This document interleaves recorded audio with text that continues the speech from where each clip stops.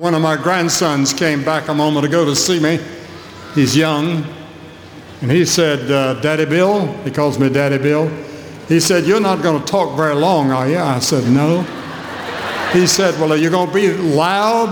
I said, not as loud as I've already heard out here, but I'll be a little loud.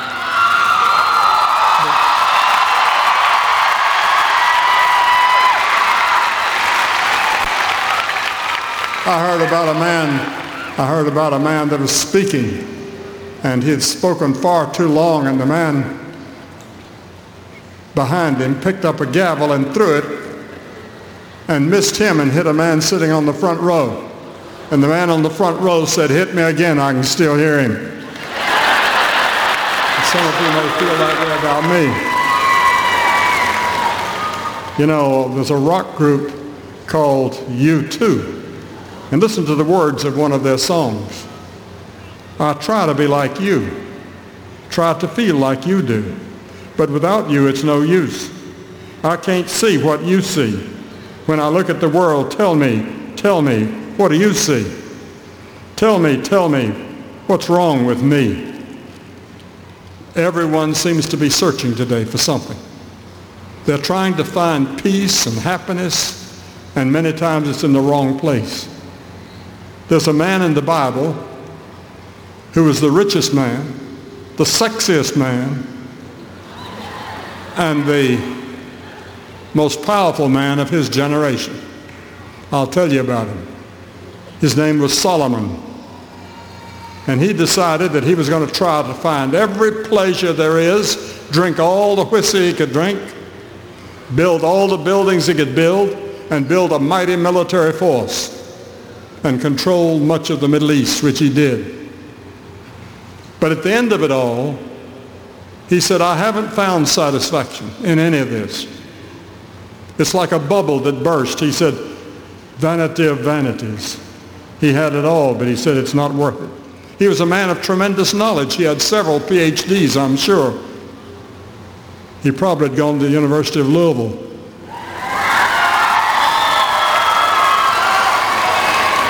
The Bible says that Solomon's wisdom was greater than the wisdom of all the men of the East, and he had greater wisdom than all the people of Egypt.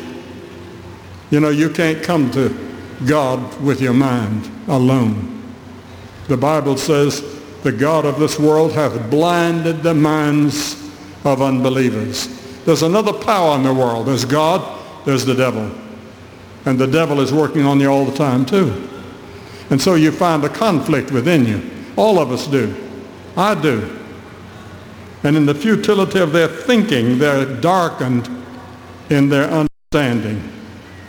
The message of the cross of Jesus Christ, and you know what a cross looks like. It's a symbol of what Jesus did on the cross many years ago for you, because he loved you. The Bible says the message of the cross is foolishness to those that are perishing. But of Jesus Christ, the scripture says, in whom are all hidden all the treasures of wisdom and knowledge of the whole world. He is it. He's the one person that the world is looking for to settle our problems. Now, Solomon, in his quest for happiness and satisfaction, he gave himself to pleasure. In Ecclesiastes 2:1 it says, I thought in my heart, I'll test with pleasure to find out what is good. He tried wine, women, and song. You know how many wives he had? 700. You know how many mistresses he had? 300. But he said he had all of that, but he said that didn't satisfy. That's not what I was looking for. There's something else. He ate the best food, drank the finest wines, but none of that satisfied him. He said, I denied myself nothing that my heart desired. I refused my heart no pleasure. Any pleasure there was, I had it. But he said, everything is meaningless. It's a chasing after the wind. And there are people today who literally live for pleasure. The problem that living for pleasure is it's so short-lived. Suppose you do get a little. It's like the waiting line for a couple hours at Six Flags. for a dollar coaster ride that lasts maybe 2 or 3 minutes. Many people live their lives like that. They can hardly wait until the weekend to go out drinking and partying. Yet the pleasures they do experience are short-lived at best. But know this, payday is coming. The Bible tells us that the wages of sin is death. Now, how in the world did we get in the mess that we're in? Because we were born to be perfect, and God had put us, human race, in a place called the Garden of Eden. It had everything to make you happy and well and live forever. He never meant that people would ever die. But one day the devil came, and there is a devil, and he tempted man. He tempted man to disbelieve God, and man believed the devil instead of God. And immediately, catastrophically, within a minute, man and God were separated. And every generation that's ever been is separated from God. And that means that we're all sinners. We've broken God's laws, and we don't have anything within us to keep his laws. We break them, and we try to reform, and we make promises, but we can't keep them. We promise our parents, we promise our churches or our schools, and we can't. Maybe our ball team. Solomon was also the richest man in the history, I suppose, of the world. His country house in Lebanon was one of the finest homes in the history of the world. Hundreds of servants pandered to his every whim. Now, Kentucky is known for horses. You know how many horses Solomon had? 40,000. And he had to have all kinds of people to keep those horses the way they should be. Do you know what his daily grocery bill was? It included 100 sheep, 10 fat oxen, and the list goes on. That's all in the Bible. Now, if you think a man should be happy, he ought to be. With all these servants and all this food and all this wine and all these women. But one night he sat on the top of his house in Lebanon, and he had indigestion. And he said, it's not worth it. I've tried it all. It's not worth it. It won't fill the emptiness of my heart. The Bible says, Jesus said, be on your guard against all kinds of greed. A man's life does not consist in the abundance of his possessions. And it's in that same chapter that the Bible says a greater than Solomon is here. Solomon was looked on as the richest, the wisest, everything. But then a greater than Solomon came, and that greater than Solomon is Jesus Christ. He came.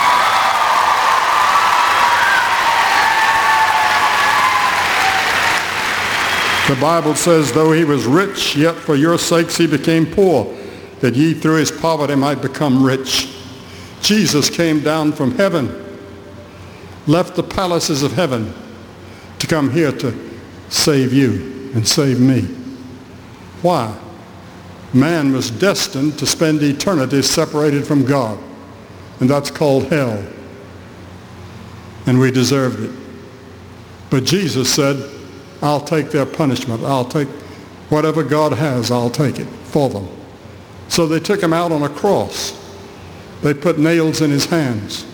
They put a spike through his feet. They pulled his beard till his face bled. They spit on him. They laughed at him. They mocked him. Finally, they hung him between heaven and earth. And he stayed there for hours suffering. Why? Because he had to? No. He had no sin. He was doing it because of you. He could see you right now, hundreds of years in advance. He had the capacity because he was the God. Solomon also had great power. Some people would rather have power than riches. He had power. He had a navy and a military force that nobody dared attack. He thought that all these things would bring him peace, but it didn't. Then he tried religion. Yeah, he became religious. Today I spent a good part of the morning talking to Muhammad Ali, and he and I both were sitting there with the same type of disease, Parkinson's disease. And he was talking about his faith, and I was talking about mine. We both have tried religion. Solomon had built a beautiful temple called one of the great wonders of the world. Almost everywhere around the world, people are searching for religion. But religion can destroy you. Religion without a personal encounter with Jesus Christ is harmful to you. Solomon, in his quest for happiness and satisfaction, he gave himself to pleasure. In Ecclesiastes 2:1 it says, I thought in my heart, I'll test with pleasure to find out what is good. He tried wine, women, and song. And there are people today who literally live for pleasure. The problem that living for pleasure is it's so short-lived. Suppose you do get a little. It's like the waiting line for a couple hours at Six Flags for a dollar coaster ride that lasts maybe 2 or 3 minutes. Many people live their lives like that. They can hardly wait until the weekend to go out drinking and partying. Yet the pleasures they do experience are short-lived at best. But know this, payday is coming. The Bible tells us that the wages of sin is death. Now, how in the world did we get in the mess that we're in? Because we were born to be perfect, and God had put us, human race, in a place called the Garden of Eden. It had everything to make you happy and well and live forever. He never meant that people would ever die. But one day the devil came, and there is a devil, and he tempted man. He tempted man to disbelieve God, and man believed the devil instead of God. And immediately, catastrophically, within a minute, man and God were separated. And every generation that's ever been is separated from God. And that means that we're all sinners. We've broken God's laws, and we don't have anything within us to keep his laws. We break them and we try to reform and we make promises, but we can't keep them. We promise our parents, we promise our churches or our schools, and we can't. Maybe our ball team. Solomon was also the richest man in the history, I suppose, of the world. His country house in Lebanon was one of the finest homes in the history of the world. Hundreds of servants pandered to his every whim. Now, Kentucky is known for horses. You know how many horses Solomon had? 40,000. And he had to have all kinds of people to keep those horses the way they should be. Do you know what his daily grocery bill was? It included 100 sheep, 10 fat oxen, and the list goes on. That's all in the Bible. Now, if you think a man should be happy, he ought to be. With all these servants and all this food and all this wine and all these women. But one night he sat on the top of his house in Lebanon, and he had indigestion. And he said, it's not worth it. I've tried it all. It's not worth it. It won't fill the emptiness of my heart. The Bible says, Jesus said, be on your guard against all kinds of greed. A man's life does not consist in the abundance of his possessions. And it's in that same chapter that the Bible says a greater than Solomon is here. Solomon was looked on as the richest, the wisest, everything. But then a greater than Solomon came, and that greater than Solomon is Jesus Christ. He came.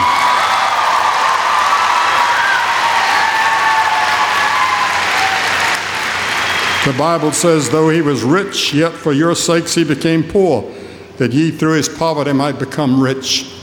Jesus came down from heaven, left the palaces of heaven to come here to save you and save me.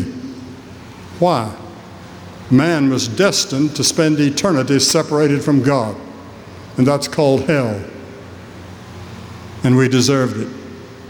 But Jesus said, I'll take their punishment. I'll take whatever God has, I'll take it for them. So they took him out on a cross. They put nails in his hands. They put a spike through his feet. They pulled his beard till his face bled. They spit on him. They laughed at him. They mocked him. Finally, they hung him between heaven and earth. And he stayed there for hours suffering. Why? Because he had to? No. He had no sin. He was doing it because of you. He could see you right now, hundreds of years in advance. He had the capacity because he was the God. Solomon also had great power. Some people would rather have power than riches. He had power. He had a navy and a military force that nobody dared attack. He thought that all these things would bring him peace, but it didn't. Then he tried religion. Yeah, he became religious. Today I spent a good part of the morning talking to Muhammad Ali, and he and I both were sitting there with the same type of disease, Parkinson's disease. And he was talking about his faith, and I was talking about mine. We both have tried religion. Solomon had built a beautiful temple called one of the great wonders of the world. Almost everywhere around the world, people are searching for religion. But religion can destroy you. Religion without a personal encounter with Jesus Christ is harmful to you.